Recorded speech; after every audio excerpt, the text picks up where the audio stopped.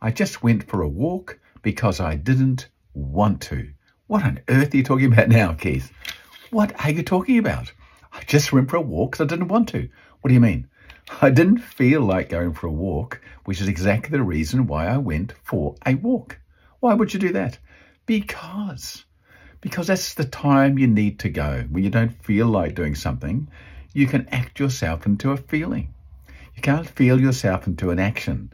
You may not feel like getting out of bed, but once you get out of bed, things are okay, and then the world kind of goes a little better. So when you act yourself into that feeling, it kind of goes a little smoother.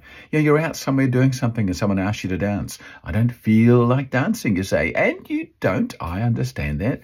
And then reluctantly, eventually you get up and have a dance. And 15 dances later, you're still there. You're encouraging other people, come on up. It's beautiful up here. Come and dance with us. Come on. Why? Because now you feel like dancing. Because now you're dancing. When you don't feel like going for a walk, to get some exercise, get some fresh air, help your anxiety and your trauma and stuff like that, that's when you go for a walk. Because then you can act yourself into a feeling. If you don't feel like smiling, then smile. If you don't feel like being enthusiastic, then be enthusiastic. Because the feeling will come once you start taking some action. You've done this many times before.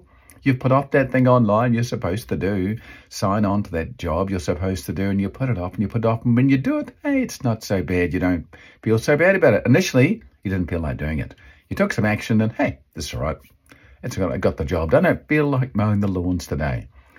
Oh, it's going to rain tomorrow. I better go mow the Bullerman lawns, I suppose. You go mow the lawns and you're out there mowing the lawn. This is okay, cruising around, feeling grateful you got a lawn and you got the sunshine and you got a lawn mower and you got all those things. And you have to come inside and say, well, I mowed the lawns.